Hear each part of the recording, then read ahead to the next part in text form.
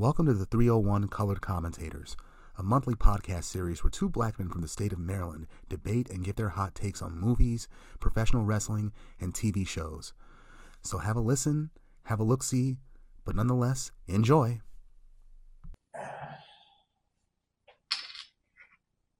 Sláinte. Hello, folks. How y'all doing? 301 Colored Commentators. Happy holidays, everybody. I'm glad you could join us for episode number 8 of season 2. We've been busy, but we finally got back to you guys right here, right now. Yeah, we're taking it back. Dynamic duo. Yes, we are. Yes, we are. Only guess which one of us is Batman or Robin? Yeah. You decide. We'll let you tell it. Yeah. For sure. Okay, we're going to be taking it back to like 32 years ago, actually, as a matter of fact, for two of our 3 topics today. Yeah, sure. The first one is the 1991 feature film Boyz in the Hood, written and directed by John Singleton. Classic. The second is the 1991 Survivor Series, where they finally switched up their formula. Whether or not it worked, we'll talk about that soon. And lastly, we're going to be talking about the inaugural season of the Showtime dark dramedy Dexter. Yeah. Mm-hmm. I was actually, we'll get into it. All Shout right. out to you because you kind of, I see what you did there. Shout out to you. I didn't even do that on purpose. But yeah. But yeah, we'll get to that. But, Yeah. Let me just, a few things that I like to start off with. Jonathan Majors. Damn. Just damn.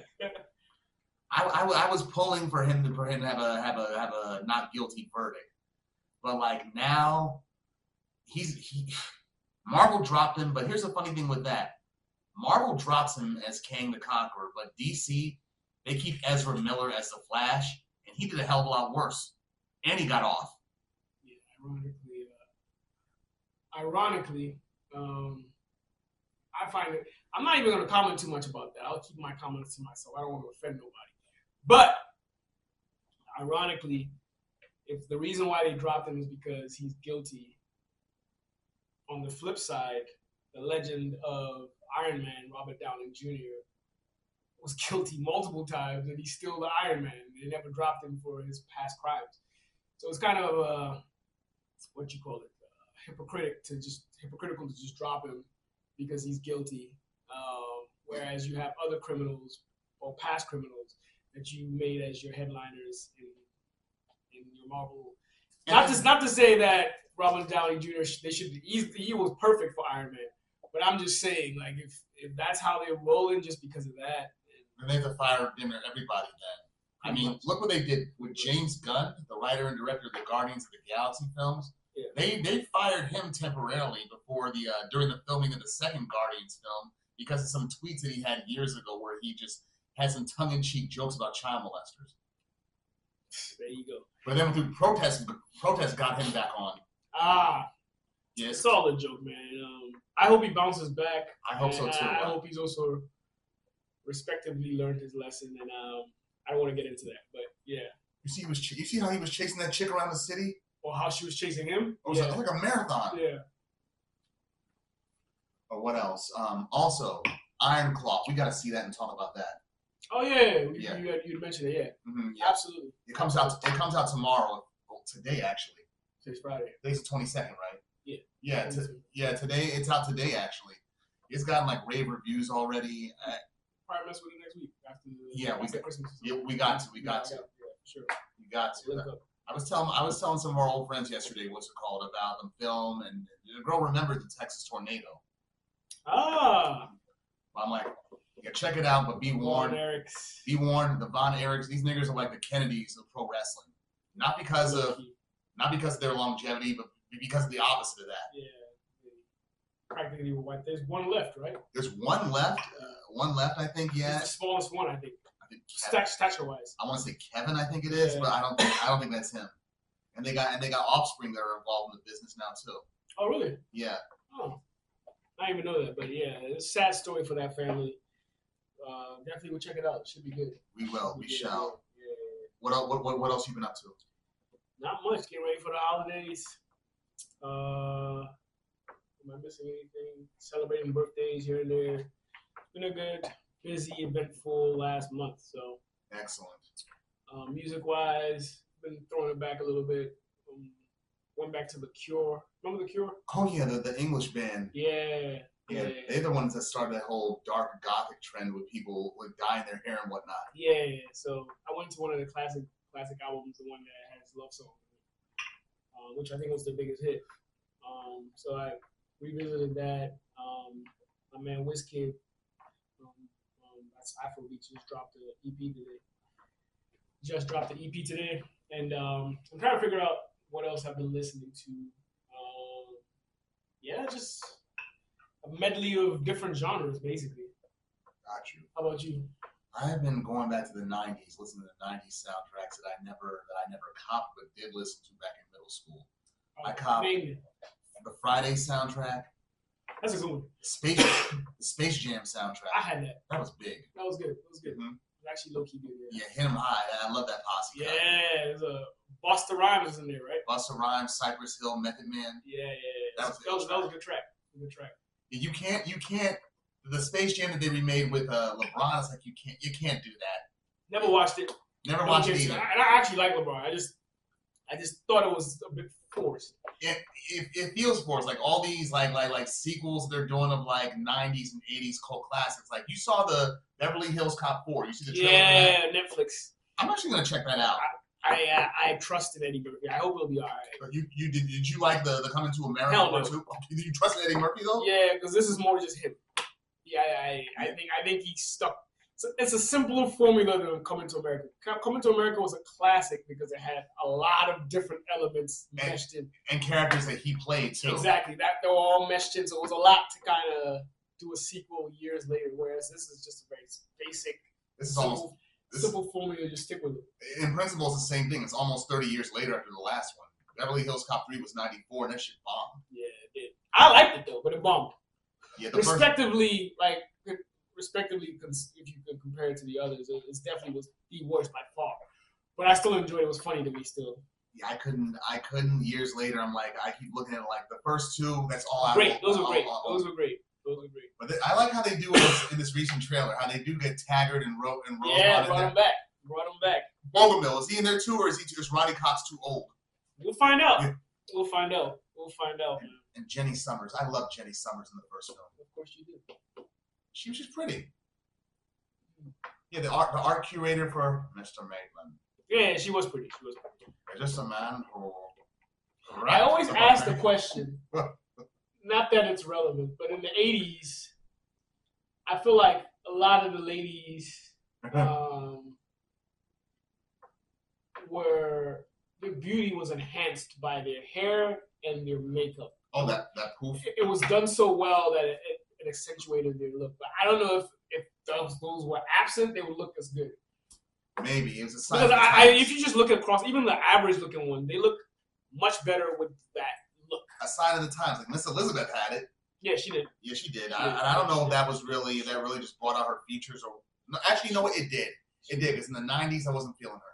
And I was just recently watching Superstars of Wrestling '87. Oh yeah. And leading to WrestleMania, one of the guests, the lady, I forget what show she's on. She and Bob Uecker were on it. She had that look too. WrestleMania 3. Oh, not something Marie something. Fuck. Yeah, but yeah, I saw her. I was like, yeah, typical '80s look. She looked pretty because of the way, like that look of the way they did the makeup, the way their hair was done, helped a lot. It begged me to consider would they look any different? Any different if all that was taken away? Yes, they would. I think so. I think so too, because like when that died down, a lot of people in the '90s and thereafter, their actual beauty was, taken into consideration like naturally. And plus, the times changing too, with that whole '90s and that grunge era and shit like that. Yeah, that's true. The grunge. A lot of women that were into that scene want to downplay their beauty a lot. Yeah, hide behind flannel shirts and like messy hair. Yeah, that's true. But yeah. It's just a weird question I've had lately watching old '80s movies and '80s TV shows and shit like that. So, but yeah, right on in, huh? Yep. All right. First, we're going to be talking about Boyz in the Hood. Shout out to Indianapolis. Go ahead. Boyz in the Hood. Released July 12th, 1991. It was written and directed by John Singleton in his directorial debut. Yep. It stars Ice Cube, Cuba Gooding Jr., Morris Chestnut, Nia Long, Tyra Farrell, Regina King, Angela Bassett, and Lawrence Fishburne. Larry Fishburne. He was still Larry Fishburne at this point. Oh, really? Yeah. He didn't start going by Lawrence Fishburne until 1993. I did not know that. Okay. Yeah, even in the posters for this film, it's billed as, you see Ice Cube, Cuba Gooding, Morris Chestnut, and Larry Fishburne. Yeah, the film, it begins in 1984, following a 10-year-old named Trey Styles. He's sent to live by his mother to live with his father in an area of South Central after getting into an altercation at school. And he already goes to see his father every weekend. His father, Jason Styles, who everybody just calls Furious, played by Lawrence Fishburne. He's stern, strict, but he's fair, and he's one of the few good fathers on the block. That's right. Yeah, Trey's friends, he's got Chris, little Chris, and the two half-brothers, Doughboy and Ricky. Yep. Yeah, he's friends with them throughout childhood, and after some brief scenes showing how they grew up in '84, it fast forwards all the way to 1991. Doughboy, now played by Ice Cube, he's an ex-con at the age of 17 and implied to be a Crip given the color of his wardrobe. Ricky, he's a high school football star, but also is a teenage father with his girlfriend and son living with him and his mother. And Trey is the most responsible one. Trey, played by Cuba Gooding Jr., his father had him on the right track. He has a good job. He's not involved in the streets or nothing like that, and not having unprotected sex, or at least he claims that he is in order to sound cool. Yeah. And little Chris, he's in a wheelchair now. He's a minor part of the group, though, not really the main focus. Correct. But the film's title is a reference to a 1987 Eazy-E rap song that was actually written by Ice Cube himself. And John Singleton, he initially developed this film as a requirement for his application to film school back in '86, and he sold the script to Columbia Pictures upon graduation in 1990. And while writing it, he drew inspiration from his own life and the lives of people that he knew. And once Columbia Pictures greenlit the project, he insisted that he be the director on it. A lot of the photography began back in September of 1990, while it was filmed on location from October to November of 1990. And also, I keep giving fun facts about this film, I know. It was a critical and commercial smash. It grossed $57.5 million against a $6.5 million budget, and it was a star-making vehicle for a lot of the actors in there. I mean, Lawrence Fishburne, he was already an established character actor, having been in King of New York, Nightmare on Elm Street Part 3, Apocalypse Now, and his role as Cowboy Curtis in Pee-wee's Playhouse. Yeah. But people like Regina King, Ice Cube, Nia Long, that was their first. This is their first movie, and it made them stars. Cuba Gooding Jr. and Morris Chestnut, they had bit roles before. We saw Cuba Gooding. Morris was where? I think he may have been in an episode of Jag. I think it was. Okay. But Cuba Gooding Jr., I remember seeing him in Coming to America in the barbershop. Yes. No speaking role. Yeah. But it had a Jerry curl. Yep, I remember that. Yeah, they got casted because they were the first people to appear to the audition. Oh, okay. But this made them stars too. I mean, a lot of people in here, Cuba Gooding Jr. and Regina King, they were future Oscar winners. Lawrence Fishburne and Angela Bassett were future Oscar nominees. They both got nominated 2 years later for their roles in the Tina Turner biopic, What's Love Got to Do with It? That's right. And the Library of Congress deemed this film as culturally, historically, and aesthetically significant, and it's subject for preservation in the National Film Registry. This film, I first saw this when it came out, when I was in the 3rd grade. And my cousins had it on VHS. And what initially intrigued my young elementary school mind most about it was black kids cursing in class. Movies or classes. Yeah, when young Trey's like, get your punk ass brother, bitch. Get my daddy. He's like, got my motherfucker. Yeah. I'm like, damn. I never heard black students curse in school, in class, in real life or otherwise. This is interesting. Yeah, and like seeing how his mother just basically sent him to live with his daddy, like he's gonna straighten you out. And it's the first thing his daddy does, the first thing he gets there, makes him rake up all the leaves. Yep. But sets the rules down. Like, don't look at me funny if I ask you to do something. Yep. And I think Singleton, he based, like I said before, he based Trey and a lot of the people in there off of himself and his own life. Because what do you see? Because Trey initially early on is established that he's a comic book collector. When Doughboy and Chris ask him about if he's still collecting comic books. That's right. And later in the film, much later, after he decides not to, when Trey decides not to join Doughboy and the rest in avenging Ricky's death, when he goes home and goes to his room and takes off his shirt and lays down, you see all these comics laid down on his desk, all wrapped up in plastic. I'm like, those are from Singleton's collection. They gotta be. Because he used to be a comic book collector. Yeah, he was a collector. A lot of people in Hollywood bonded with him. Kevin Smith, some MCU people, they fucked with Singleton hard. So rest in peace. Yeah, I would have loved to have met that man. Yeah. Y'all would have definitely clicked with your comic book collection and your love for comic books. And that of his love for cinema though too. It's like you can tell he actually likes films and pays attention. Yeah. Oh yeah, like even this movie is packed with a lot of calculated detail. Like you could tell. I mean, even though he was basing it on his life and what he had seen growing up, a lot of it was also based strategically showing America or exposing America during that era. Like the reality of the black man's life, the average black man's life. The statistics they gave in the beginning of the film. Yeah.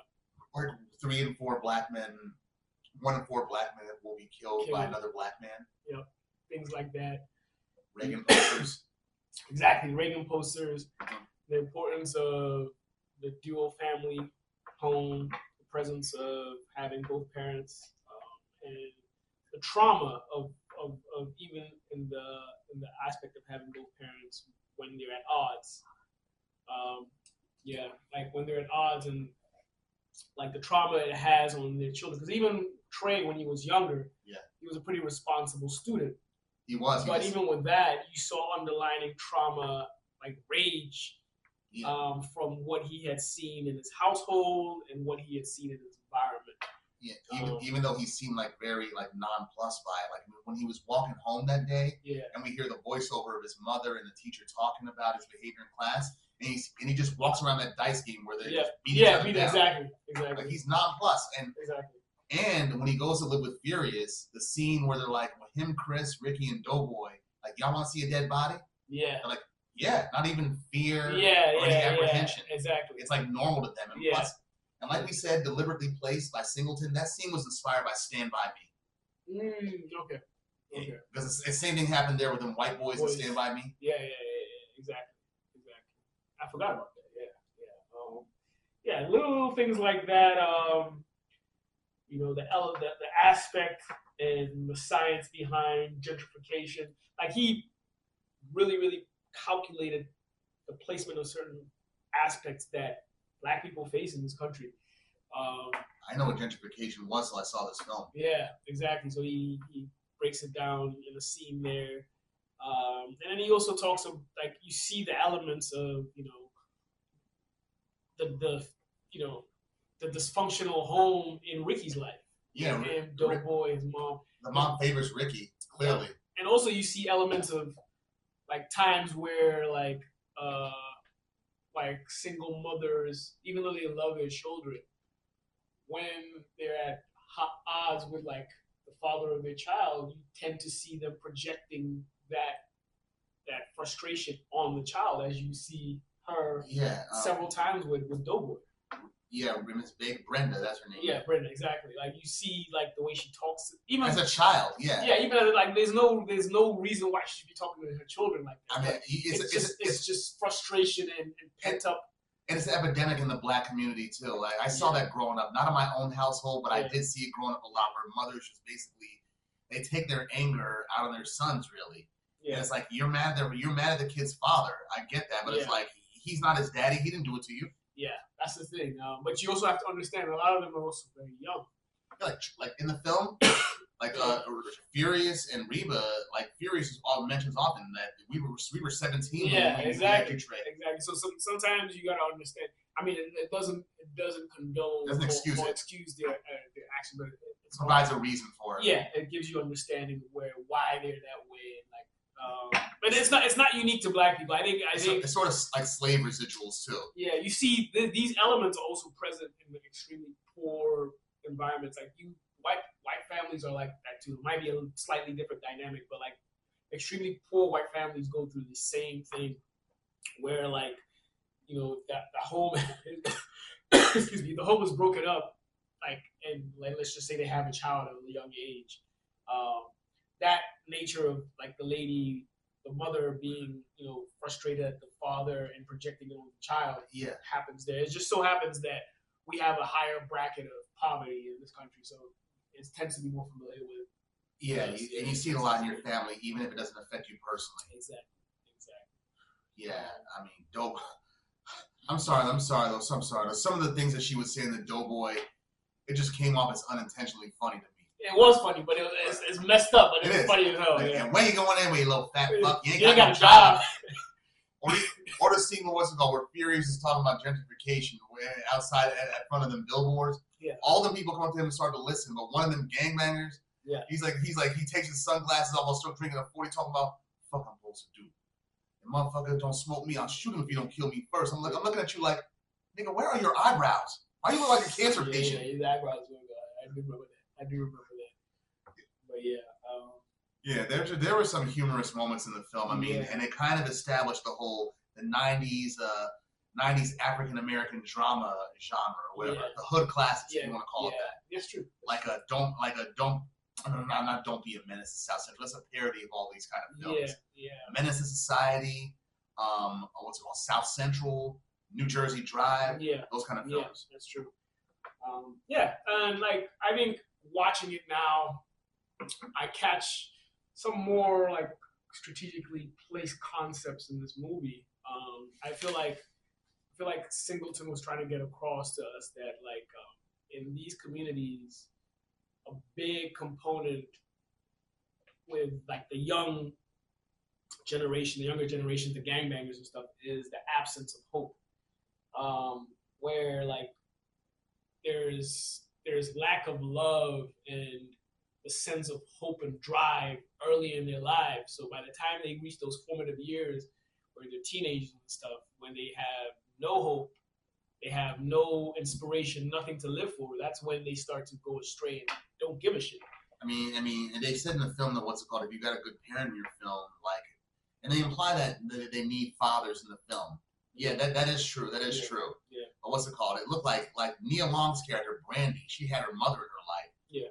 There was no mention of her father, but she turned out to be pretty level-headed herself. Yeah. And by the end of the film, her and Trey, they're basically going to school, college, across the street from each other. Morehouse and Spelman. Another strategically placed HBCUs, popular. So he knew what he was doing. And Singleton went to USC. Went to USC? Yeah. Oh, okay. Which is Ricky. Spike Lee, he was the one who went to Morehouse. Got it. Yeah. And Singleton, speaking of which, Singleton, because of this film, he got Oscar nominations for Best Director and Best Original Screenplay. And he was not only the youngest person ever to be nominated for Best Director, but the first African American. Oh, okay. He didn't win though. He didn't win either, but it set precedence. Yeah. This movie is great for the culture, I'd say. Especially black filmmakers too. Absolutely. Yeah, and John Singleton, I think he was the foremost black American filmmaker to tell our stories. Yeah. Like shit that we only knew that happens in like a black backyard or a cookout or whatever. Yeah. He told that, put it on screen.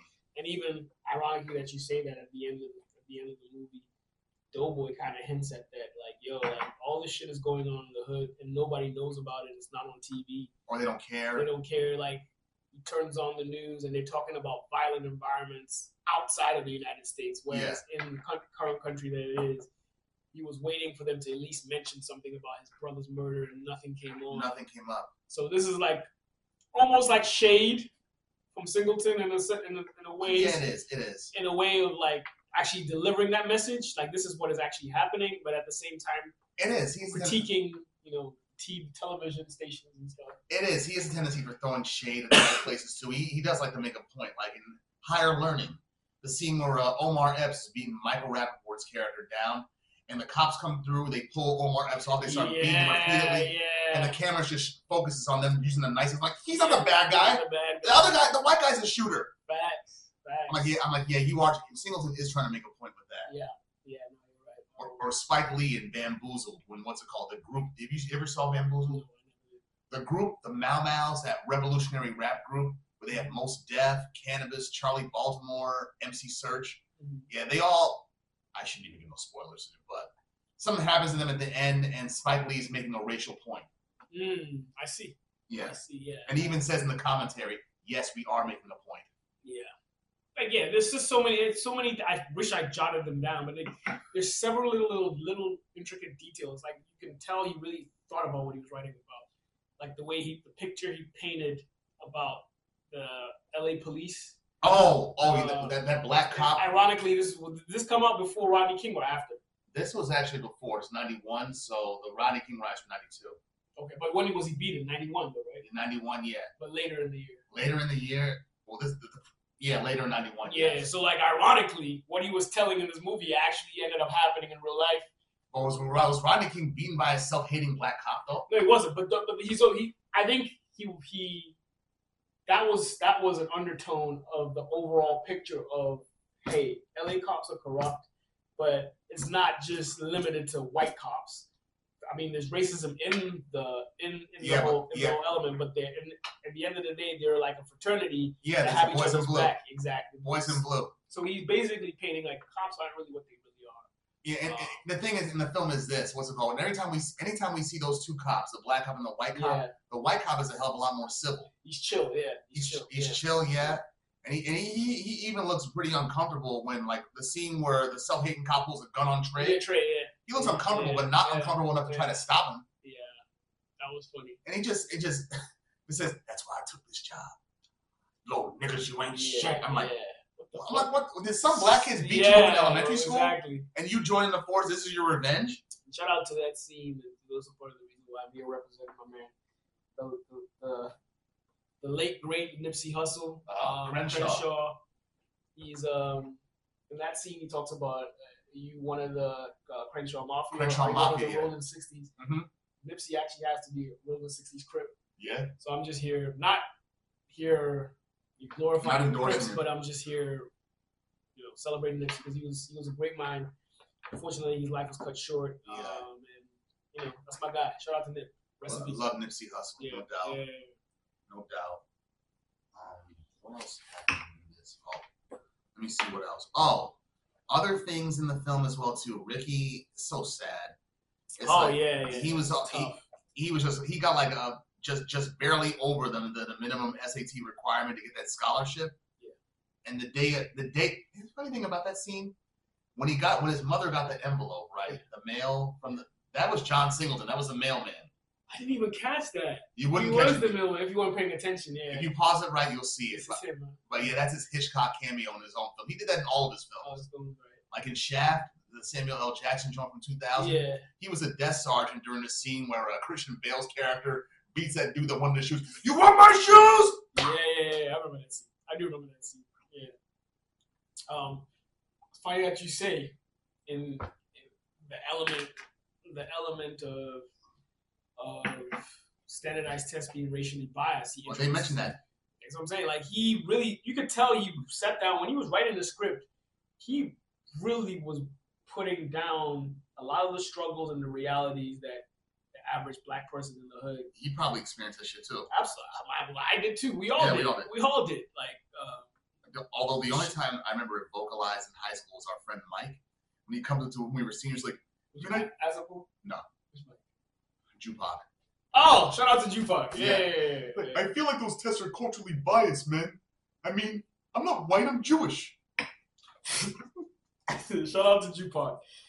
That's my guy. Mm-hmm. Shout out to Jupac. But like you said, the only part that is not is math. Everybody does the same math, more or less. Yeah. So, but they're right. Those SAT tests, the verbal part. Yeah. It's like certain parts. A lot of the standardized tests are. Like if Mary is traveling from the supermarket and such, there's like, what if reading comprehensions? Like, what if, for instance, what if English is not your first language? Yeah. How is that going to test somebody's intelligence if that's not their first language? Unless they having to guess everything right. Yeah. Which I doubt. Anyway, that's.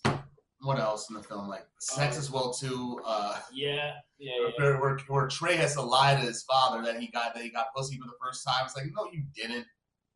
And your father probably knew you was lying too.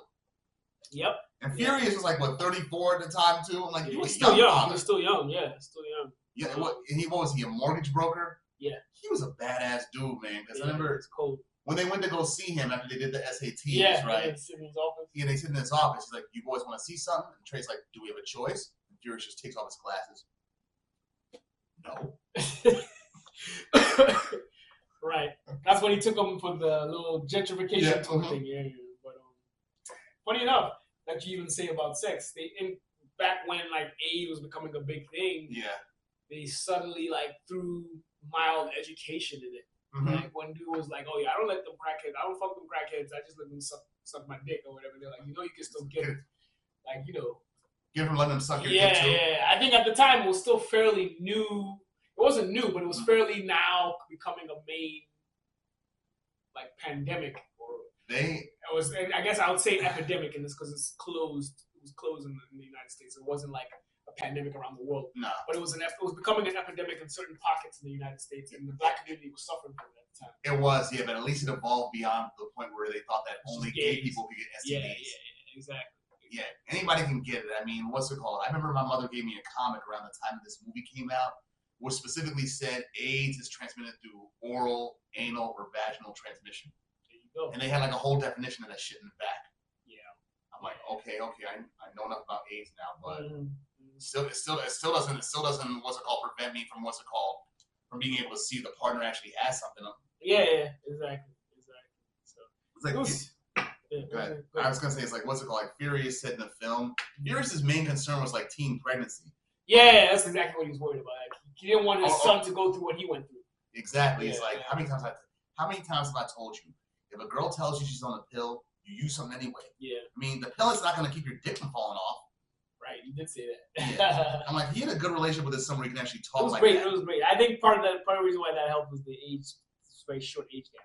And plus, in real life, Lawrence Fishburne is only 6.5 years older than Cuba Gooding, Ice Cube, and Morris Chestnut. Yeah. And they made fun of that in Don't Be a Menace in South Central. Oh, what's it called? Where he's like, what's it called? The father is actually younger than his son. Yeah. What's up? I won't call it a fun fact, but a fact that is sort of related, but unrelated to the movie. Mm-hmm. The dude that was sucking on the pacifier. Oh yeah. You know he got murdered in real life by some gang members in LA. I know, after Poetic Justice. Yeah. Mm-hmm. Exactly. He was in that too. Yeah, he was.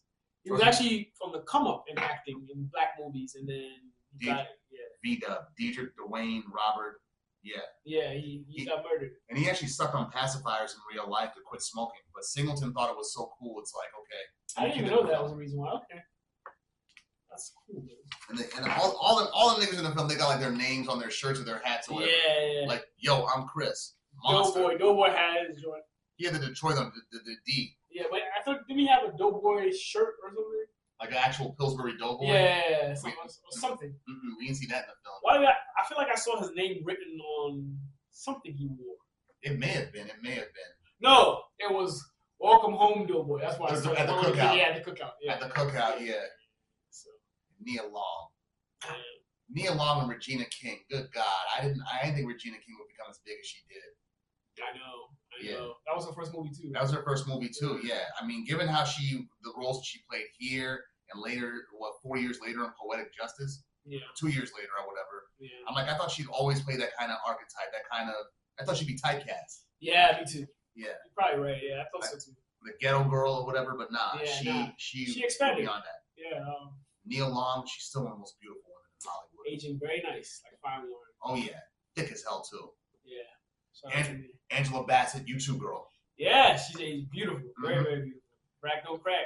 And speaking of which, her character, Reba, it's like she said she would come back to get Trey, but it's like Trey ended up staying there for 7 years while you got your master's and lived bougie. True. Yeah. Because even Furious has to throw shade on the film, like when they go have coffee in the restaurant.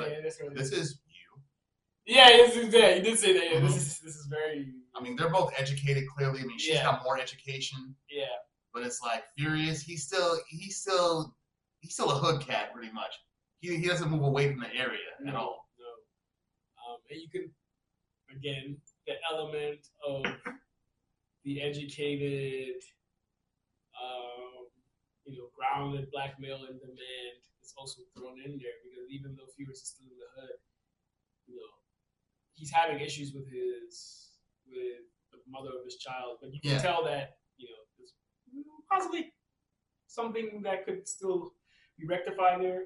They just disagree about their son. Really. Yeah, and then you can see also like Doughboy's mom is still very much interested in him. He's a hot commodity because of the value that he brings. Yeah, because at the cookout when she was like, talk to Darren, that's Doughboy's real name, Darren Baker. She said, talk to Darren. I am so sick of him going in and out of jail. Maybe some of what you got can rub off on him. Exactly. And Doughboy, and Trey, he does try to add some influence onto his friends, really. Like, even at the cookout, when he says, why don't y'all just back and let these ladies go first? Come on, man. Yeah, exactly. He was a good influence on Ricky, too. This is sad. Yeah, it's sad how Ricky turned out, though. But it's like with Ricky, it's like, you don't split up, dude. Don't split up. Yeah. Like, them fools ain't going to do nothing. Yeah. Like, those are bloods. Those are bloods. Yeah. They even got the car. The color of their car proves it. Red. Even whatever they were all predominantly red. Yeah, the Bulls had them, whatever. The Bulls had it, even the pants. The backwards cap, yeah. And here's the thing, them niggas started that shit anyway. This is on them. When they had that little get together. Yeah, on Crenshaw. Yeah, with the car show, whatever. Yeah, and then Cube decided to say, we got a problem, nigga? Yeah. I'm like, well, them Bloods do got a problem because even though Ricky's not a Crip, he still had blue on, which is why Ferris wanted to start shit with him. And they were older too, so they had more experience. Yeah, it's like and Doughboy pointed that out in the film. He's like, punk motherfuckers ain't got nothing better to do with their life. 27 years old, still fucking motherfuckers our age. Yeah. With his old ass. Right. I remember that scene. Were they some of the same dudes that they saw in '84, the one that took Ricky's football from him or whatever? I thought that at the beginning. Is that who they were? They were Crips. Yeah, because they were in the same neighborhood. Yeah, they were blue. They were blue, yeah. That little boy, that wasn't Rock. What's his name? Rock. Talking about fucking with Doughboy. Yeah. Talking about, would you say fat boy? I said give my brother's brother beef or what?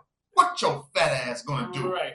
Doughboy had heart though. He came from he tried to get his brother's ball back, even though he got beat. And he told Ricky, even though he scolded Ricky at first for bringing it, which Ricky shouldn't have done. Shouldn't have done, yeah. Yeah. He still went and looked out for his brother. Yeah.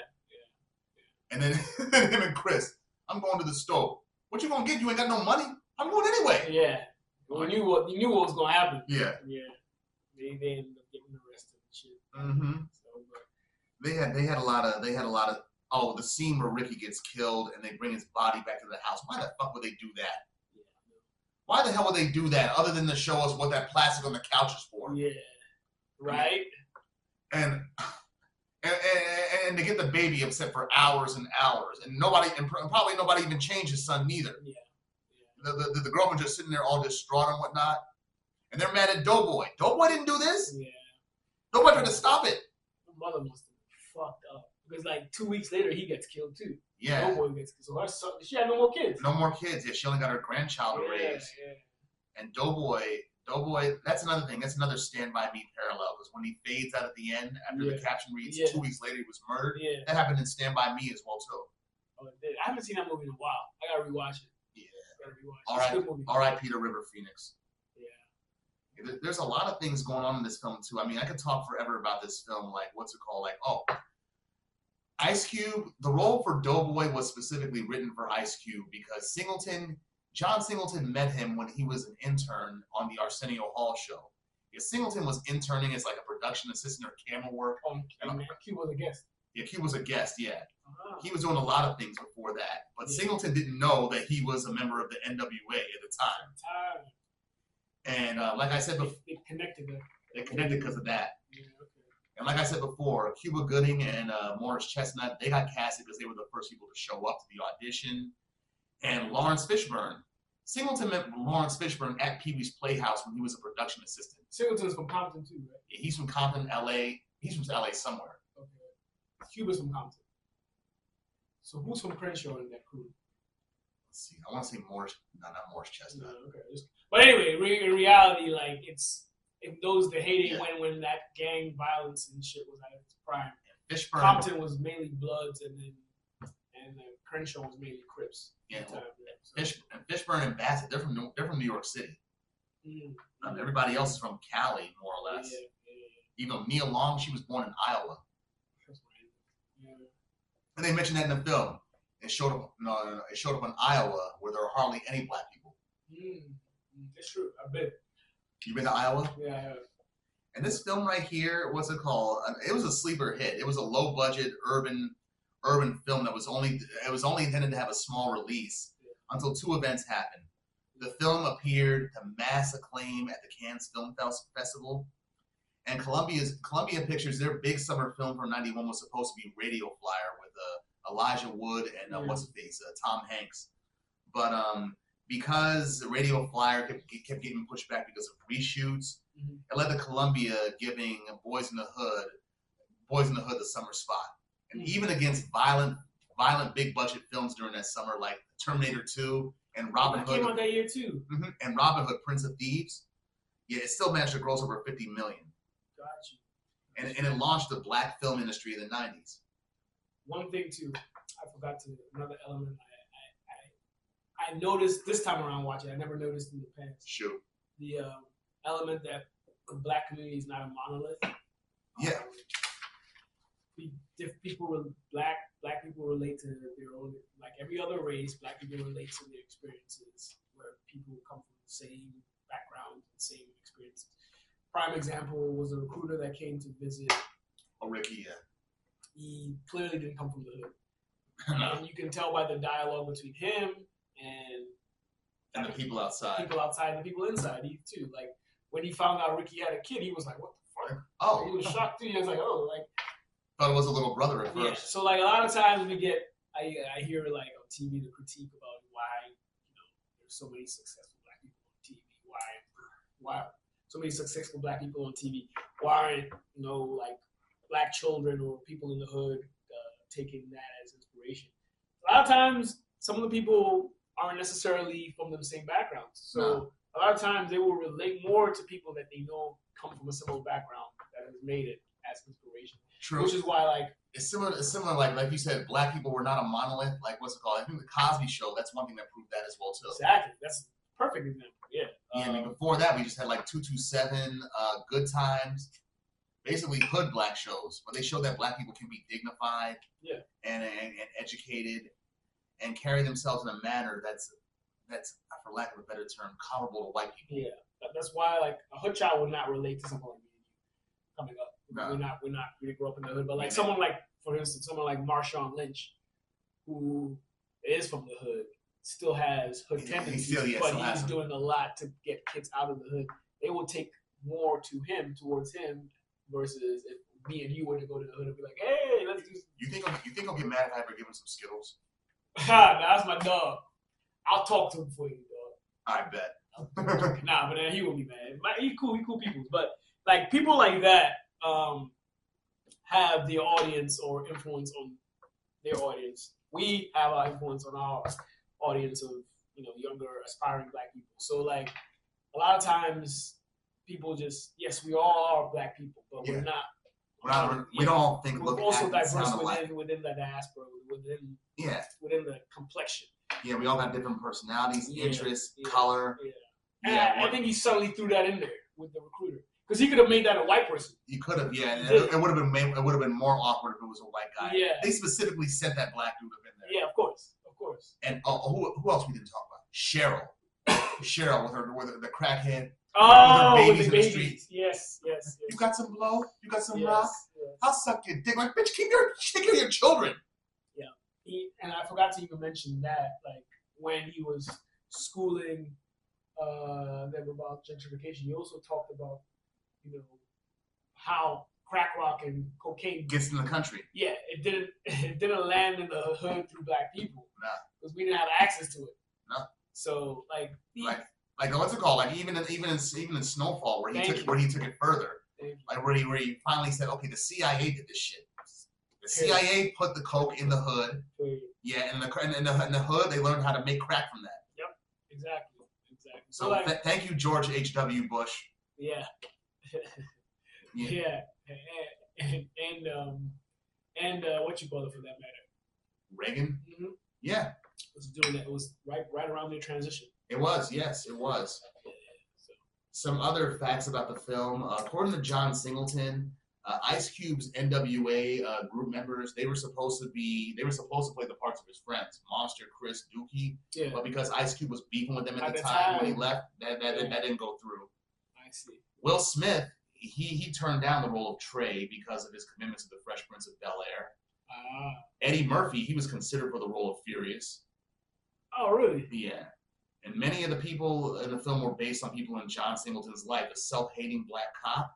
Yeah. I mean, Singleton, like we said before, Singleton felt it was critical to show this officer to show how racist black people could be towards their own people. Yeah. Yeah. And Trey, like I said earlier, Trey was based on him. Uncle Ruckus syndrome. Uh-huh. Yeah. Uh-huh.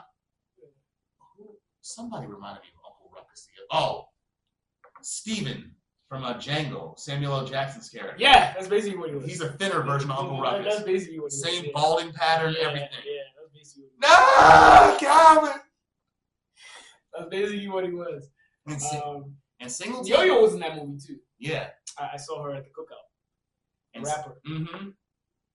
Yeah. And Singleton, like Trey, he was also said to live with his father when he was 12 years old. And his dad was also a mortgage broker like Furious. Oh, really? Yeah. And I gave him some structure. He gave him structure, kept him out of trouble, which is how he went to college. Yeah. Yes. Yeah, I do miss John Singleton. I do miss his films. Sure, it was genius. And this was a good film. It was definitely the archetype for a lot of hood films. Yep. Including parodies like "Don't Be a Menace to South Central." Yeah. Where they had not only did they have a parody of Trey and Furious in the film, but also a parody of the self-hating black cop, where Bernie Mac played him, and his name was Officer Self-Hatred. Yeah. I hate my black gums. Yeah. I hate that black ass Whoopi Goldberg. I hate black pepper. Yeah. And they get the blackest dude to play that self-hating cop. I know. On purpose. They did that on purpose. Yeah. Mm-hmm. Yeah. Imagine if they got Charlie. Imagine if they got Charlie Murphy for that character. He would have worked for that. I think he would have worked for that too. But this guy was perfect. He was perfect too. Yeah. All right. But yeah. Next Check that movie out if you want to know a little bit about the culture, because a lot of those elements are still present and relevant today. Excuse me, I need to go get another drink. Go ahead. Want something else? I'm fine, bro. I appreciate it. But yeah, if you haven't checked Boyz n the Hood out, go check it out. A lot of the elements of society for black people are still very prevalent today. So a lot of the problems in that movie are still very prevalent today in the hood and in inner city communities. Inner city community. It's like if you go to damn near any town, any hood in America or whatever, you'll find elements of this in there. Yeah, basically. Okay, but let's go months later in 1991 in November. We're going to be talking about Survivor Series 1991. And we've covered the very first Survivor Series before, but as something of a refresher, the Survivor Series, it originally was created to be the Thanksgiving tradition, as the first 8 Survivor Series events took place either on Thanksgiving Day from 87 to 1990 or on Thanksgiving Eve from 91 to 94. Since the 95 event, however, which took place down here in Landover, Maryland at the former U.S. Air Arena, the Survivor Series has been held on various Sundays before Thanksgiving. I did not know it was even... Honestly, in 95, I didn't even know I was going to move to Maryland. Yeah, I still watched wrestling back then, but I just do not recall it being in Landover. Yeah, me neither. And I would have begged my dad to go give me a ticket, because we've gone to so many wrestling events there over the years. I've never been to a wrestling event there, but I've been to Wizards games, Bullets games at the time. Yeah. And some concerts. Before it was U.S. Air Arena, it was the Capitol Center with the Pringle-shaped dome. When I moved, it was still U.S. Air. Yeah. It just transitioned to that. In 95. Mm-hmm. As the Survivor Series is the final pay-per-view event of the year, it's usually presented as a chance to settle feuds or begin new ones. And the event of the Survivor Series is traditionally characterized by Survivor Series matches, which are group tag team elimination matches that typically feature teams of 4 or 5 wrestlers against each other. And stipulations over the years have been added to these events, like members of the losing team being fired, for example. Now, the 91 Survivor Series, that was the 5th annual Survivor Series, taking place on November 27th, 1991, in Detroit, Michigan at the Joe Louis Arena. It was the first Survivor Series where all the matches were not scheduled as Survivor Series matches. The undercard featured the 4 traditional Survivor Series elimination matches, but the main event was a WWF Championship match between Hulk Hogan, the champion, against The Undertaker in what was dubbed the Greatest Challenge. Shout out to The Undertaker. Yeah, Taker, he had come to the WWF a year prior in the 1990 Survivor Series, and at this point, he was still undefeated. Yeah, people didn't know what to make of him. Like, heel. Well, he definitely wasn't a face, but they couldn't make him out as a heel either, as nobody booed for him. Yeah. They just stared at him. Yeah, that's true. They were in awe. That's so true. Like, he never was really booed. People would just stare, and kids used to be frightened. Yeah, like the theme music. Yeah. And like the way he was cold, man. Yeah, Mark Calloway, he stayed. Cold. He really. That character is his. I love, especially around this time. This was my favorite. I mean, when he became officially a face, he was still fun. But this era of him was just, I love this era of him. He was cold. He just was. I thought he was indestructible. Practically unstoppable, though. I loved it. The way he got up, like, I remember this match on, like, WWF Wrestling Challenge, where him against the Berserker, John Nord. Yeah. Where with the Berserker, ha! That was a big motherfucker. He was a big dude. And he just pile drive Taker onto the concrete, just pulled up the pads outside and put him on concrete. And it was a double DQ. It was a double count out, but Taker still got right back up. You're like, yo, he got up. What the fuck? He's unstoppable. Yeah. Like on concrete. And by then, he was probably a face. If he was fighting the Berserker. Nah. He was still like in between. In between, yeah. Yeah, and also for this Survivor Series of storylines, let's see, Ric Flair, he arrived in the WWF in September, claiming to be the real world champion. Legend. Yeah, he debuted in the WWF carrying the WCW belt with him. Basically, it was his at that point because they didn't pay him the money that they owed him, so he's like, fuck it, I'm keeping this, y'all pay me. And McMahon let him show that belt on live WWF programming. If you look at it now, they just blur it out and put like a black block over it. But not back then when it first aired. It's like, oh, that's ballsy. That's ballsy. I remember London Blaze did the same thing. Yeah, she dumped her belt in the trash when she got the WCW. But it didn't really matter because by then he had discontinued the women's title. Yeah.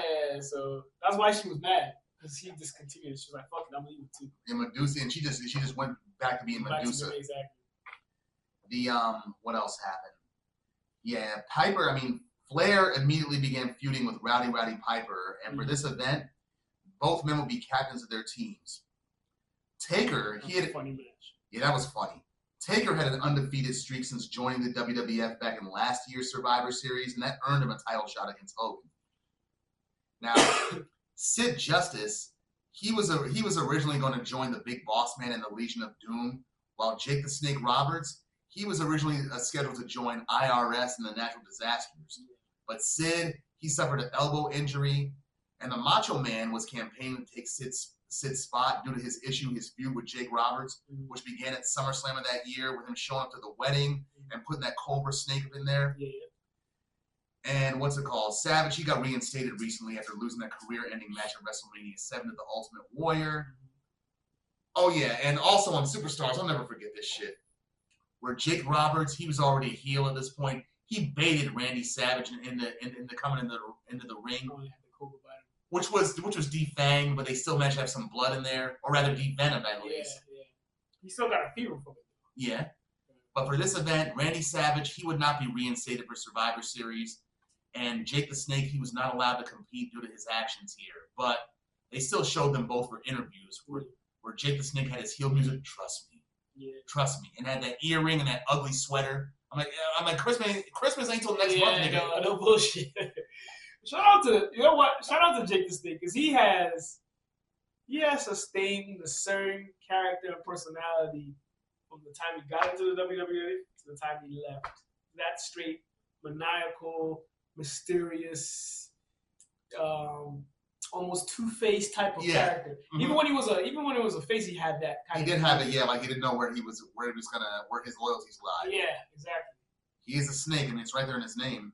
Exactly. But let's see the matches.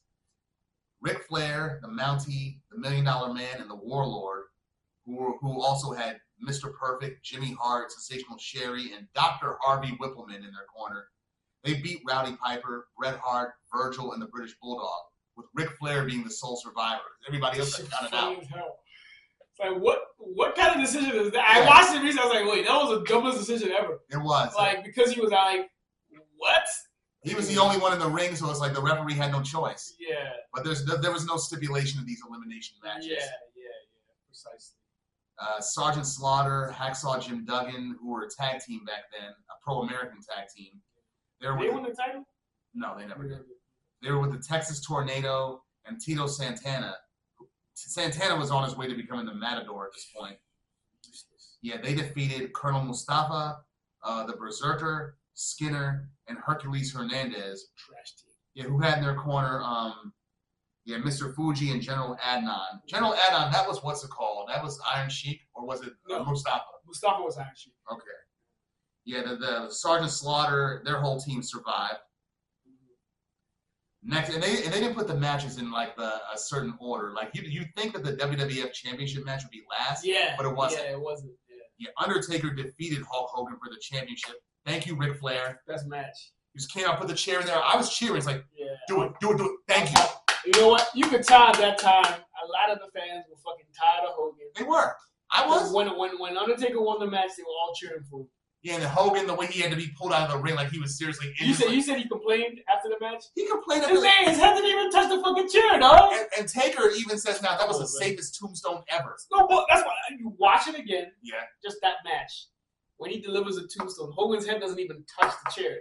I think that even though they were supposed to have a match. Oh, speaking of this, at this event right here, Survivor Series, they were heavily promoting another event that happened 6 days later, this Tuesday in Texas. That's true. Yeah, that was the experiment. There was they were trying to make Tuesday as an alternative pay-per-view event as opposed to Sunday, but the experiment failed massively. Oh, that was what that was. Yeah, and then, cause I was like, this is the first time I've ever, like, looking back in retrospect, I was like, this is the first time I've ever seen them have such a quick turnover pay-per-view right after one that they just did. Yeah, it was a failed experiment because people already dropped their hard-earned money on Survivor Series. That's what I'm saying. Well, they should have waited like another month. Another month.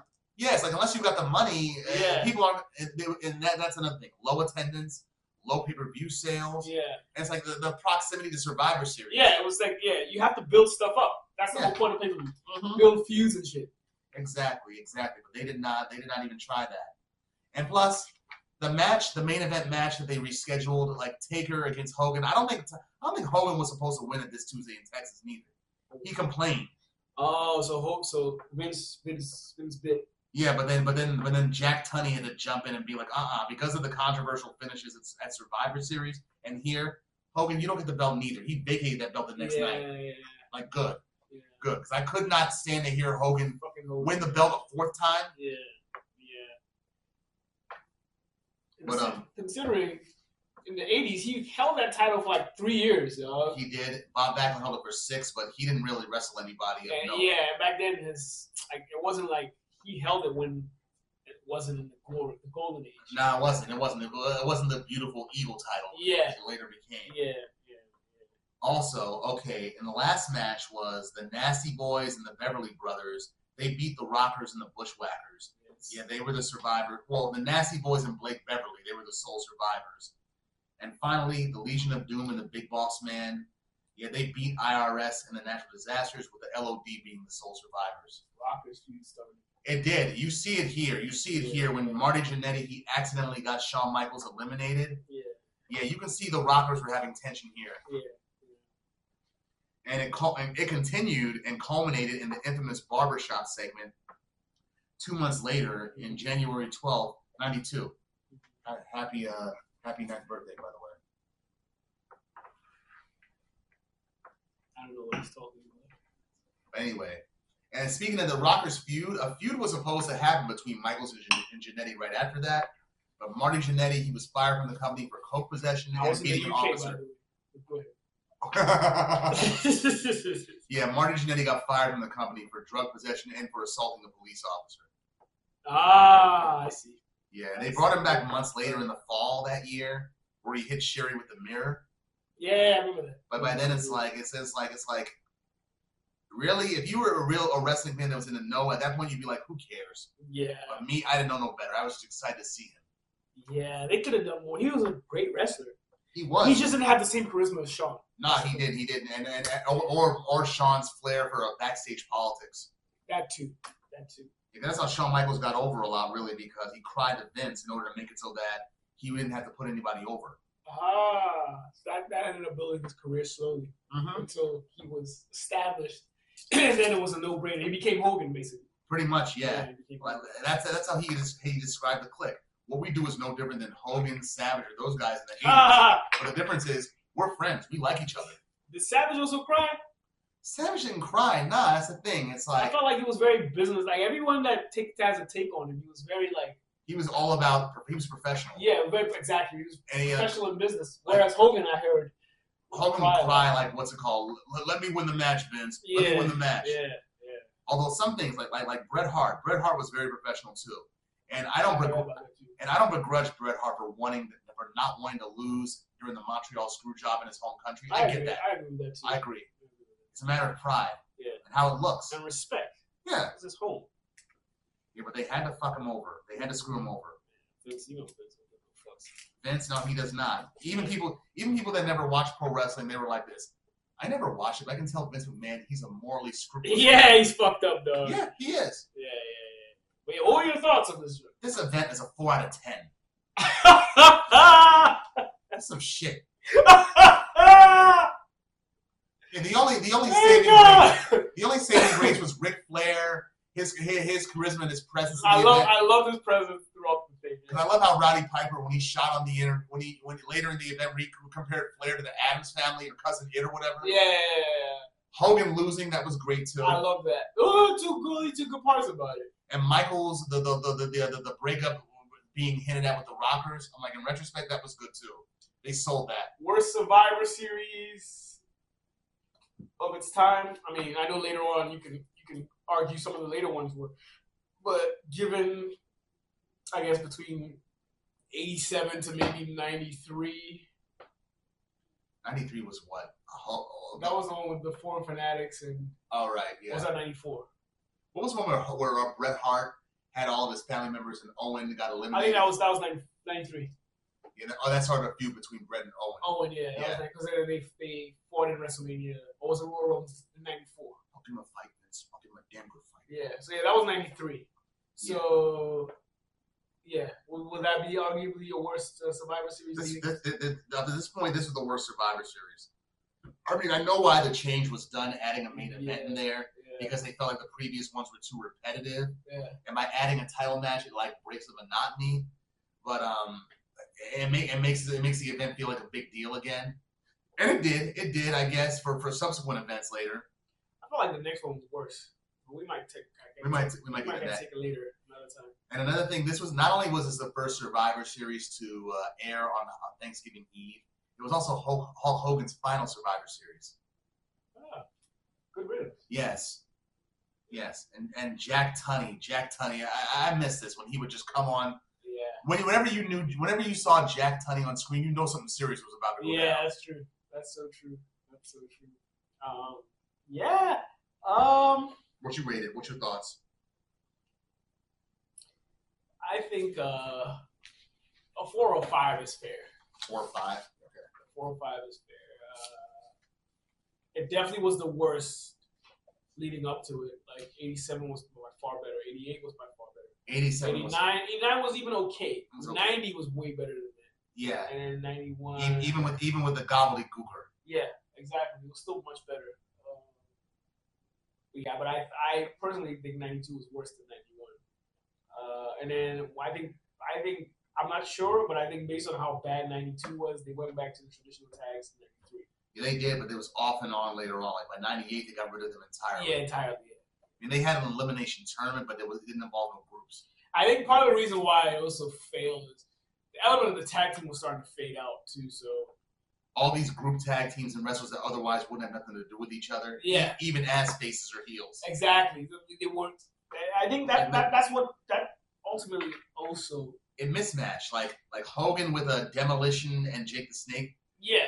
I mean, they're faces, but it's like these faces don't work together. Exactly. So I think eventually that opened the door to the Attitude Era, and also the audience that were watching wrestling in that time were also growing with the entertainment. So we outgrew that shit too. So that also helped open the door for the Attitude Era. But like you said, as it was progressing through the years, like less of the faces were affiliated with each other, and less of the heels were affiliated with each other, even though they were faces and heels. Right. Like they were all very much individuals, as opposed to being cliques or a team or like people that effed with each other.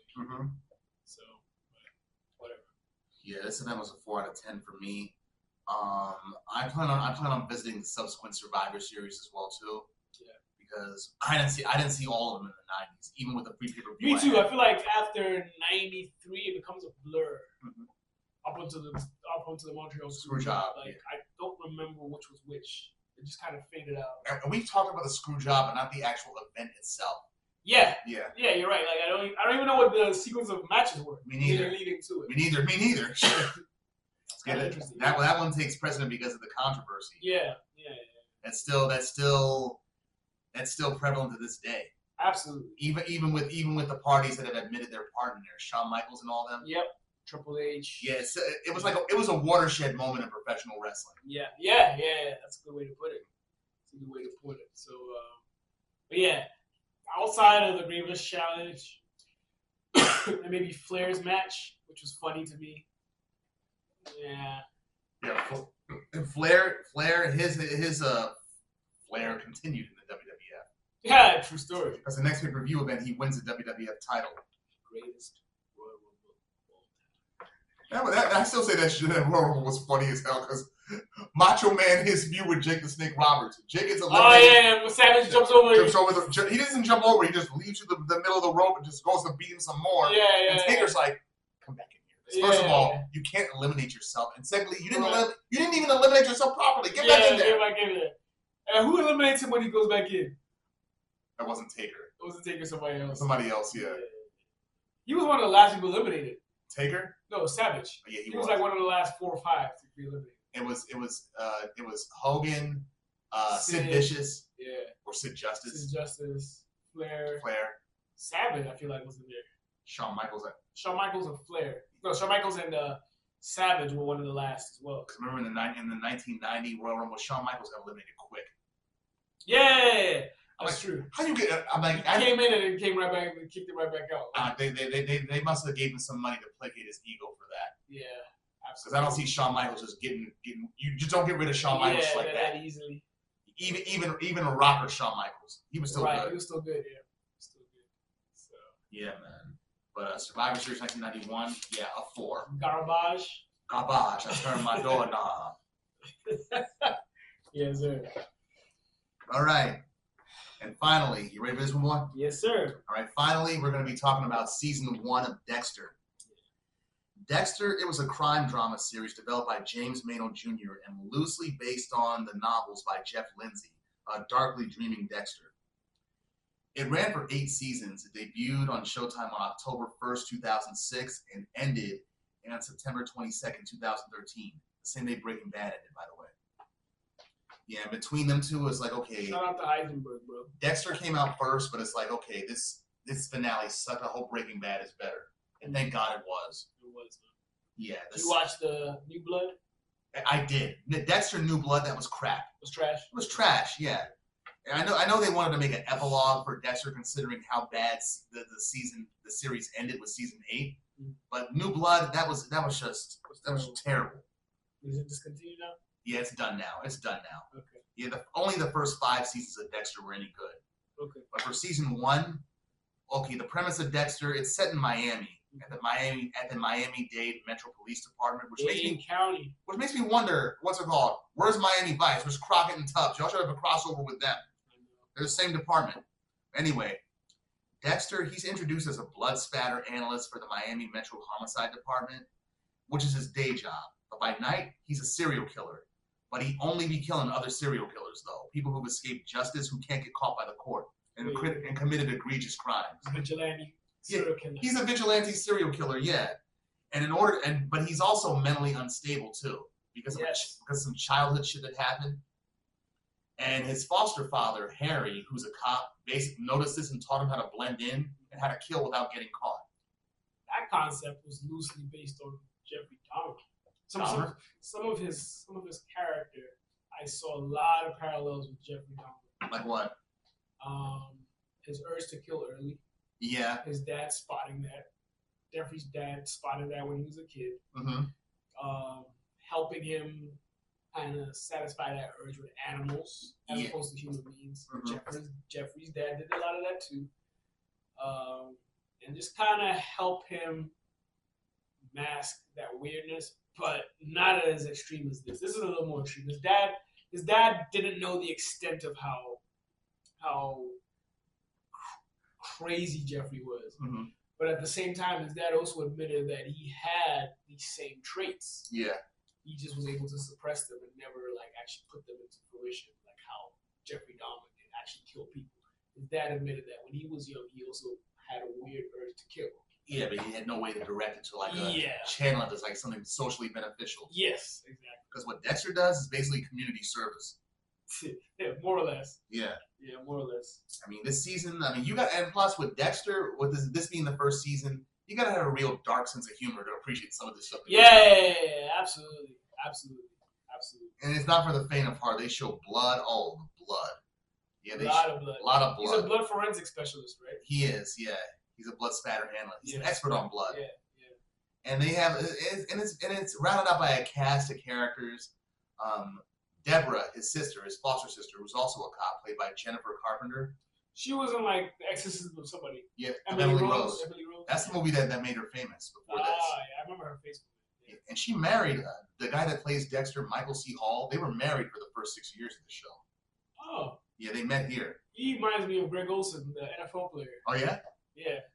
He used to play for the Panthers and the Bears. Funny you say the Panthers, because Michael C. Hall's from Raleigh. Oh really? From North Carolina. He definitely looks like Greg Olsen, former NFL tight end. And Michael C. Hall, he was famous before this for playing in 6 Feet Under, which was also darkly funny. See if I can even get you the picture so see if you agree or disagree. All right, bring it up. Yeah. Who else? What's her face? Lauren Velez. She plays. Yeah, she was a cute little sergeant or whatever. She was a captain or lieutenant. Yeah, LaGuardia. Like she's too office politics for me. I'm like, I did not like her. She was. And the black dude was annoying too. Dokes, Eric King, Sergeant Dokes. Surprise, motherfucker. He just mean. He hate a little, but older. Well, this older. Is, yeah. He does kind of look like Michael C. Hall, yeah. Or rather, yeah, he does look like Michael C. Hall. Hall's older. He's 50. Yeah. I can see it. Yeah, the smile. Yeah, and the hair. Yeah.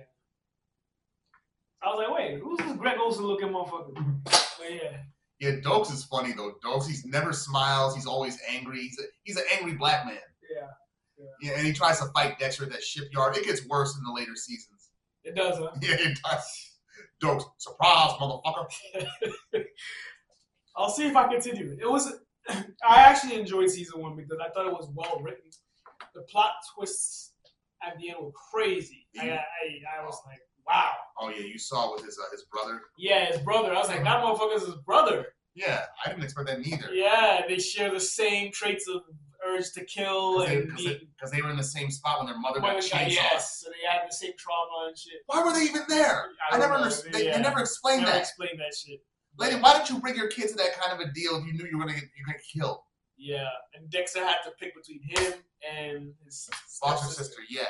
So his blood brother, literal blood brother. Yeah, and the stepsister. So he ended up picking her. And we see and why. That still fucks him up, I guess, going into this next season. A little bit, yeah. I mean, because what's it called? He has Harry. They didn't really show this in season 1, but Harry, his foster father, he has a vision of Harry in his head that guides whatever he does. Yeah. It's his sense of sanity almost. Yes. His dark lack thereof. His dark passenger, as he calls it. Yeah. And Brian, or rather his image of his brother, begins to take that during season 2. Oh. Temporarily takes Harry's place. Okay. Like his moral compass. Yeah, okay. And other characters in the show. Masuka, his the Asian guy? Yeah, who's always very pervy, always in the kinky sex shit. Every season I kept thinking, is there anything sexual this motherfucker's not into? Yeah. Ironically, he wasn't sexual at all. Dexter? Dexter. No, he's not. That's why he had Rita, who was not sexual either, and it was perfect for him. Until she actually wanted sex. Here's the thing, like, I got that she had the PTSD from her abusive husband, ex-husband. Did you recognize him? Yeah, he was from Terminator. No, Mark Pellegrino. Wasn't he from Terminator? No, Ghost. Was it Ghost? Who's the one from Ghost in there? The therapist. The therapist was from Ghost. That was Tony Goldwyn, because Tony Goldwyn's family helped produce Dexter as well too. Okay. From the guy from Ghost. Who's the? Mark Pellegrino. You don't remember him? Rippin' brother, Randy. Oh, he was his brother. No Holds Barred. Yeah. Hogan's brother. Mm-hmm. Oh shit! I wouldn't have got that. I wouldn't have gotten that. Good one. I wouldn't have gotten that. But like, yeah. What was I even? What was I even on? What was I saying before? Yes, her, the wife of his girlfriend. Robin Rita, yeah.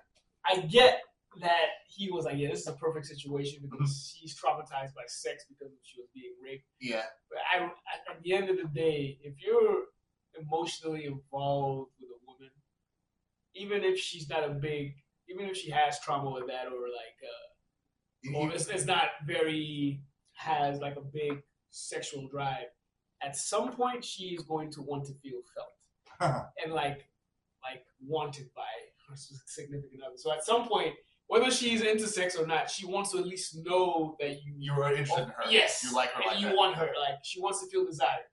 So I don't know what he was thinking.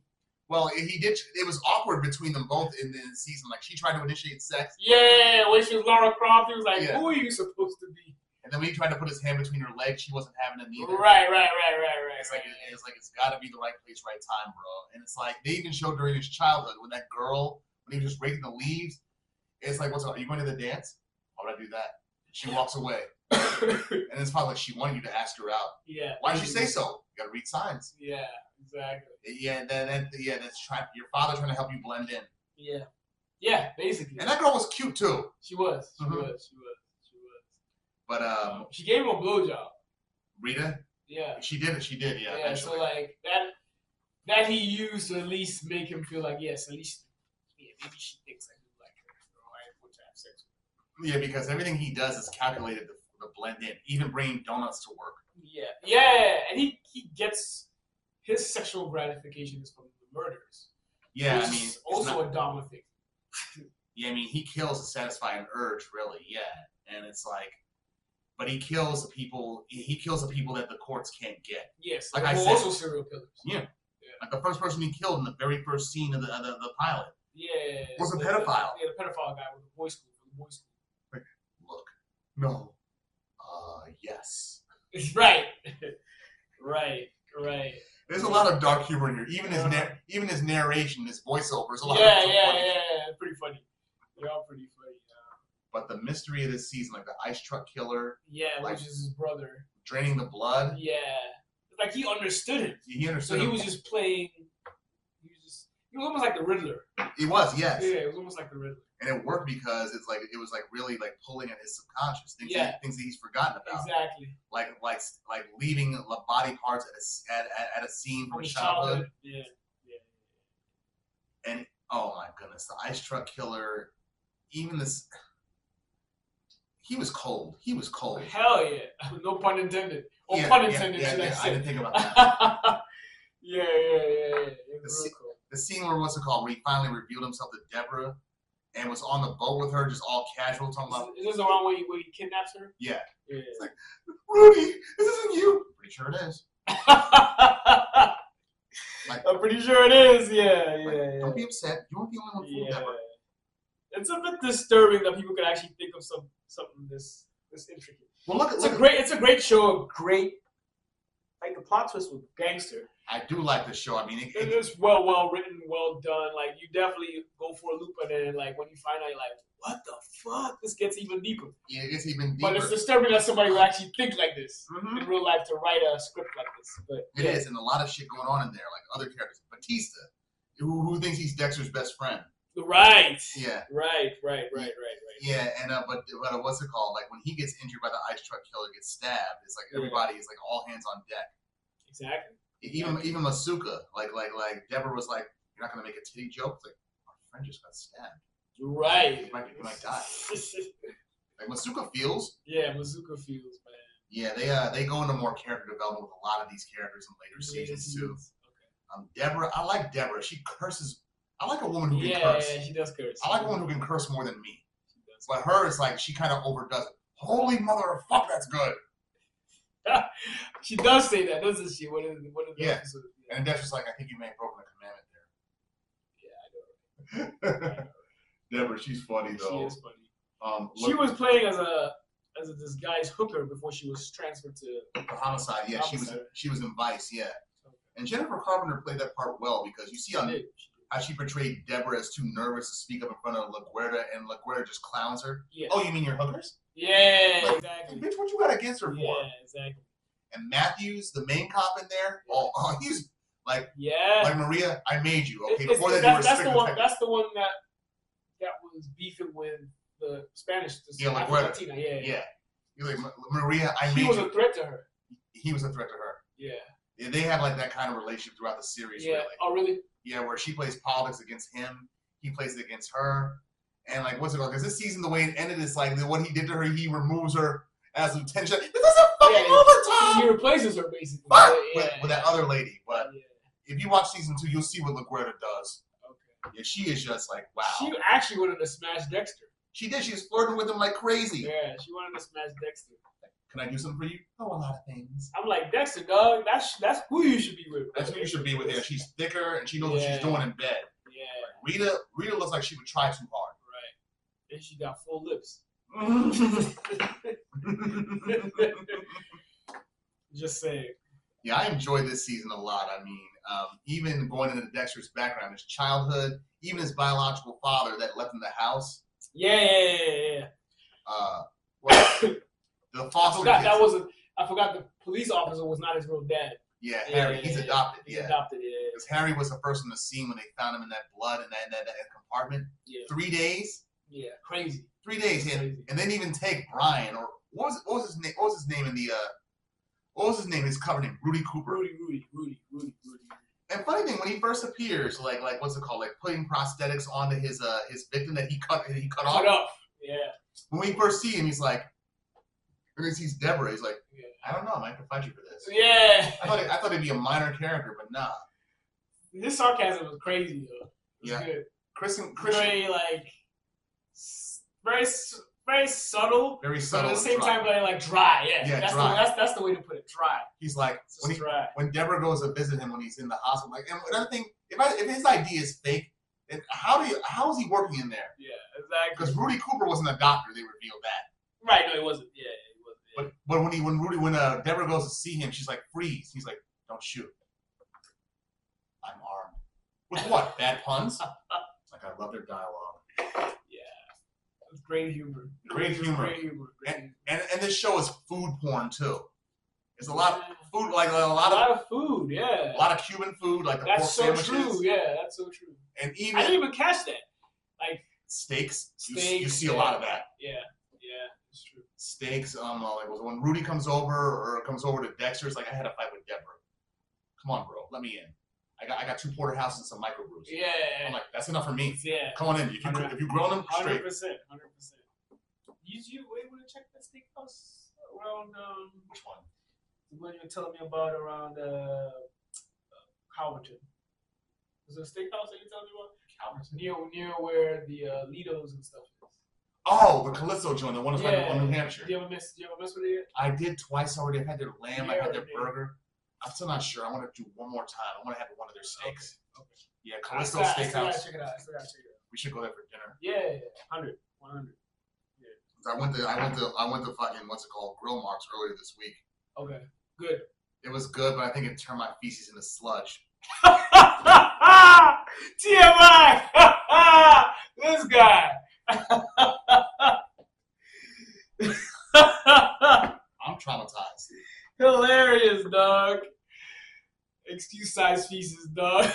You'll defecate on something else, not on this show. I'll find something to defecate on, I might. But I won't do it for Dexter. Oh my god. The only bodily fluids that matter on Dexter are blood.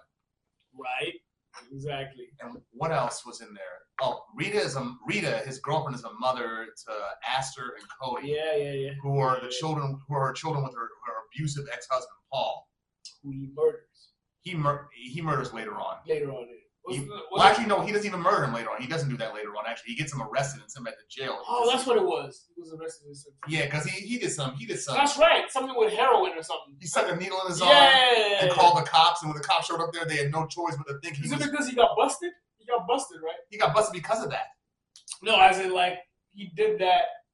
As in Dexter did that because he knew about Dexter. Is that why? Or was it because he just found him as a threat? Found him as a threat to the wife and kid. And he was. Yeah. Going in there, and the wife had to hit him over the head with something and then take the kids in the middle of the night and leave. Yeah. And she gets in trouble for that. So, because he quickly filed a complaint about assault. Yeah. I'm like, this motherfucker. Legal manipulation. And that was the whole point about the missing shoe. Yeah. Missing shoe, right? That comes up later in season 2. That becomes a plot point in season 2. But it was missing. He told her about it in season 1. He did, yeah, but it becomes more of a plot point in season 2. Okay. Yeah. Okay. And she had a Theo, Malcolm Jamal Warner, as her lawyer. Yeah. Shout out to Cosby Show if y'all know. Yeah. Every time I see him, I'm like, Theo, that's all you'll ever be to me. I don't care how old you get. I don't care what roles you take. Yeah. Theo. Shout out to Theo. Mm-hmm. I don't know what he's up to now. He's still getting small roles looking right. Like what's it called? Like that dude that played the niece's husband on the Cosby Show, the father of... Oh, yeah, he gets roles too, right? Yeah, how he's on Power Book 2 as Tariq's lawyer. The light-skinned dude? Yeah. You see? Yeah. That's true. He is his lawyer. Fuck, yeah. I forgot about that. Yeah, that's where he's from, Cosby Show. Because before that, and it was heavily publicized that he was That's so fucking true. I forgot about that. I didn't catch that. Yeah. Before he got back into acting, he was basically just bagging groceries at, at a Trader Joe's. Oh, really? That's what he did? Okay. Wow. A lot of these dudes, like another guy, like that dude from E.T., like the Elliot's brother, his brother. Oh, the older one. The older one, yeah. He's a mailman. Oh. Yeah. Wow, nothing came up after. I guess, yeah. He just got happy being a mailman. It's like, cool. Yeah. I mean, some people leave Hollywood and they find joy elsewhere. I mean, it's not the end of the deal. Not at all. Yeah. What else happened? Like lots of dark humor happened in this. 100%. What's it called? The midgets, the elves or whatever. Yeah. God, Marsha, you're such a bitch. Yeah. I'm like, okay, little folks, you're having a little spat. This man said, okay, little ones, you're fucked up. Well, they like to be called little people. I guess so, yeah. Yeah, but it's like they're like, you're having a little spat right now. Yeah, I forgot about those guys, man. And the ice truck killer left some bodies at that scene. And I like how that was a clue of how they found him. What's it called? The one wrist that he left there. Yeah, we had trouble finding who identified it because it was called. There was no stump. He shaved it down. The hooker with the artificial hand. But he made her painted different nails. Like his mother. Yeah. That's right. And he froze them. He froze him and like gave him he gave a Barbie with like different colored nails to Dexter. Yeah, all of them trying to taunt him to get him to realize his past. Yeah. Recap his memory, yeah, man. What do you think would have happened if he had chosen his brother? You think they were going to kill the spree together or some shit? Temporarily until he came to his senses. Dexter would have found some joy out of that, but then it's like because how he was raised, he has a moral compass. He's not going to abandon that completely. Once it's embedded in you, you can't really get rid of it. Yeah, it's true. Good point. Yeah. Who played his brother? Good point. Christian Camargo. Oh yeah. What other movie was he in? I feel like I've seen him somewhere else. I have actually. He was a bad guy in that joint too. Well, the one movie I remember him seeing in outside of this he wasn't a bad guy, but just dumb. The Hurt Locker. I heard about it. I never saw it. That's the soldier movie, right? Yeah, the one about the bomb disposal unit in Iraq with Jeremy Renner and Anthony Mackie. Oh yeah, I know. That was black good. Black dude from the Falcon. Captain America. Yeah, the Falcon and Papa Doc from 8 Mile. Yeah, exactly. Mm-hmm. Exactly. Yeah, they still got plenty of memes about him playing Papa Doc compared to his MCU roles. I'm like, dude. Papa Doc, I don't even remember Papa Doc no more. He's a Falcon to me now. Yeah. And that dude in She Hate Me. Damn, yeah. You ever see She Hate Me, the Spike Lee joint? No, I did. But I think I've seen him in the trailers. That shit was funny, actually. That was pretty funny. It was pretty funny. It was like he calls his girlfriend "She Hate Me," like what's his name? Rod Smart. He played for the Carolina Panthers, but they were so XFL at the time, though. He hate me. Every time I saw that jersey, I laughed. Yeah, I know. Who hates you? I remember that era. You sound like a baby. He hate me. We were in high school when he started this shit. The first iteration of the XFL. Yeah. Now the Rock is a commissioner. But What I thought it was a great show. Like, I didn't know really what to, when you suggested we watch it. I was like, okay. Could you put me on the U, which was an inspiration? Yeah, that's true. Which is inspired by Dexter. It has to be. Yeah. Even though that guy on U, he's more of a pathological liar, serial cheater. Yeah. But he doesn't want his partner doing the same. Right. But you can't help but to root for him because he's made himself likable. Yeah. And he does the same shit that Dexter does. Though. Yeah. The narration, which is really cool. Yeah, exactly. And other shows that are similar, like Weeds, which was a sister show for Dexter. I heard that was good. Rex was telling me about that one. It's kind of similar because they both got white protagonists, white suburban protagonists who are leading double lives and are morally messy. But it has the same level of dark humor too. I see. Barry on HBO. I've heard about that one. I've heard about that. It's good. That one's good too. It's like it doesn't have the same narration, but it's like Barry. He goes around killing anybody. He's a professional hitman. Yeah. But he doesn't want nobody to know that. So he's killing everybody who might be able to find out about it. But here's the thing: all the people he kills are basically narcissistic Hollywood assholes. So it's hard to feel sad for them when he kills them. Like his acting coach or his equally narcissistic girlfriend. Yeah. It's like I'm mad at you, bro. Yeah. Yeah. Okay. Yeah, Dexter. I actually enjoyed it. It was good. The plot twist, I definitely caught me on the spin. I didn't expect it to be. Me neither. That good. It was actually really good. Because I didn't see it coming. Pause. But it was great. You're like a blind woman at an orgy. they don't see anything coming. They literally don't. Yeah, basically. In later seasons, I just Dokes. He hates Dexter, but like the scene where Deborah, when she goes with him, with Dokes to his sister's house and his mother's house, and just gels with them. I'm like, I'm like, Lady Deborah, what are you, Tina Marie? He's well trained and out to blend. What, Dexter? Yeah, Dexter. He really is, but Dokes sees kind of right through it. Yeah, he does. Yeah, and that's why he's always. You said their beef continues throughout the in season 2. You'll see if you watch season 2, you'll see how it culminates. Dokes has some crooked cop tendencies too, though. Because he was fucking that one cop's wife, the one that got killed. Yeah, and they basically set him up to take part in a robbery. Yeah. Like, yeah, we want you to know, we want you there. That's what you get for fucking a cop's sister. Right. But they were really doing that until they got the bad guy, until they were even. That guy, what's his name? The main guy that was part of that, his brother plays Cassidy on Law and Order SVU. Okay. Dean Winters. Yeah. Never watched, but okay. Yeah, Law and Order SVU. I hate I'm not gonna say what I hate, but it's like the original, the OG Law and Order. Yeah. That was better. Because I'm like, sex crimes. I don't want to hear about sex crimes all the goddamn time. Yeah. I mean, yeah, Mariska Hargitay, she's great to look at, even being damn near 60. But come on, dude. It's like The Boys. That show, The Boys, is like. I still need that. I'm missing out. That's a great show from what I hear. So The Boys? Yeah. That's good. The humor is great. The humor is great. It's like a dark parody of all the superhero genre. That's what I heard. And I tell people, if you don't like the superhero films, The Boys is for you. That's what I heard, man. But it's like, does everything about these superpowers got to be sex related? I mean, and The Boys is like that? Yes. Yeah, they got this one girl in there this one black chick named Marie Moreau. Her power is to manipulate your blood. Guess how her power first manifested when she first found out about it. That time of the movie. Yes. Yeah, she weaponized her blood accidentally and killed her parents. You have to see it. You have to see it. Yeah. She seemed disgusting. I'm like, does everything? I'm like, does everything gotta be sex related with you fucking people? I could imagine. I mean, I'm all for some kinky shit every now and then, but not all the goddamn time. I hear you, bro. But I'm a dove, though. I don't know what you're talking about. I'm an Aquarius.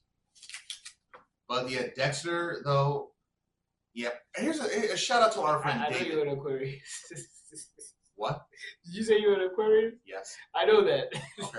You said you were a dove. I'm like, I'm an Aquarius.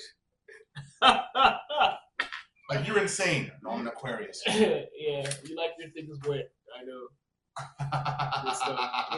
Shout out to Sai. We're actually an air sign, really. Not you are an air sign, even though we're a water bear. Yeah. Our friend David, he's the one that got me into Dexter, actually. Really. Oh yeah. Yeah, he was a big fan of it. David, yeah. So after he kept nagging me during season 2, I was like, all right, I'll check it out. And I started watching episodes of season 1. I'm like, okay, let me just go to Best Buy and buy the Blu-ray for whatever seasons are remaining out right now. Yeah. Let me binge these. Yeah. And I was right to do that because this show was good. It was good up until the end of season 5. Some might say season 4. It's the best one. Yeah, some might say season 4 because they had the best antagonists on there with John Lithgow. He played the Trinity Killer in season 4. He was good. But season 5 was the last competent season for me. After that, 6, 7, 8, garbage, and New Blood, garbage. Check it out, man. Yeah, check out Dexter. Season 1 was great. I thought it was a really good season. So it might invite you to continue watching. I may consider watching the others. I recommend it, yeah. I recommend season 2. You might like that, Joe. Okay. For sure, man. Yeah, man. Yeah, so Dexter. Yeah, we covered Dexter, Boyz in the Hood, Survivor Series 91. We covered a full gamut of things today, kids. And it's about that time for the holidays. About that time for the holidays. Yes, it is. Yes, it is. Whatever your religious background or whatever it is. Happy holidays in general. Christmas, Hanukkah, Kwanzaa. Whatever the fuck made up. Yeah. Yeah. Even if you had like your own impromptu Christmas, that's cool too. Yeah, exactly. Like a Friendsgiving or something like that. Yeah. Yeah, that's cool too. Everybody that's traveling, safe travels to and from. Oh, let me tell you, on the ride on 29 early today, right? Both to and from 29. Yeah. People trying like crazy to get on the ICC and 95, dude. It's crazy. Travelers Why you want to travel during Christmas for? For the holidays, they out of control, man. You know, come to think of it, I never traveled on Christmas at all myself. I have. I never had. On Christmas Day. Thanksgiving, yes. I went to Ghana one time on Christmas Day. Yeah. How was that? It was cool. At the time, I was an adult, so it didn't really matter if I was, Christmas or whatever. I wasn't even getting gifts like that anymore. So. Yeah. But we will see y'all next year. Actually, next year, yeah. Next time you see us will be 2024. I'll give you a movie preview of what we're covering. We're definitely covering Iron Claw. We got to cover that. Yeah. Mm-hmm. The Von Erichs. Yes, the Von Erichs. That wasn't even their real name. Their real name was Atkinson. It's some evil German sounding shit. Yeah, wow. The Von Erichs. Von Lieberman. It's probably the curse that enabled their demise. Their demise, yeah. Name yourself after some Mein Kampf Germans. Yeah, wow. Name yourself after the Kennedys. I mean, what's it called? You are a big family that died early. I mean, I'm sorry. What? I am dark humored, but what were you saying before that? Yeah, I was with the Iron Claw. With the Iron Claw, yeah, we're definitely going to see that. We're going to cover that one as well too. As far as TV show and wrestling events, we'll decide. You'll see that in the promo next time. 100. Yeah, but for right now, we gave like at least 1/3 of a preview of what we're going to do next. Yeah. 2024, we back. 2024.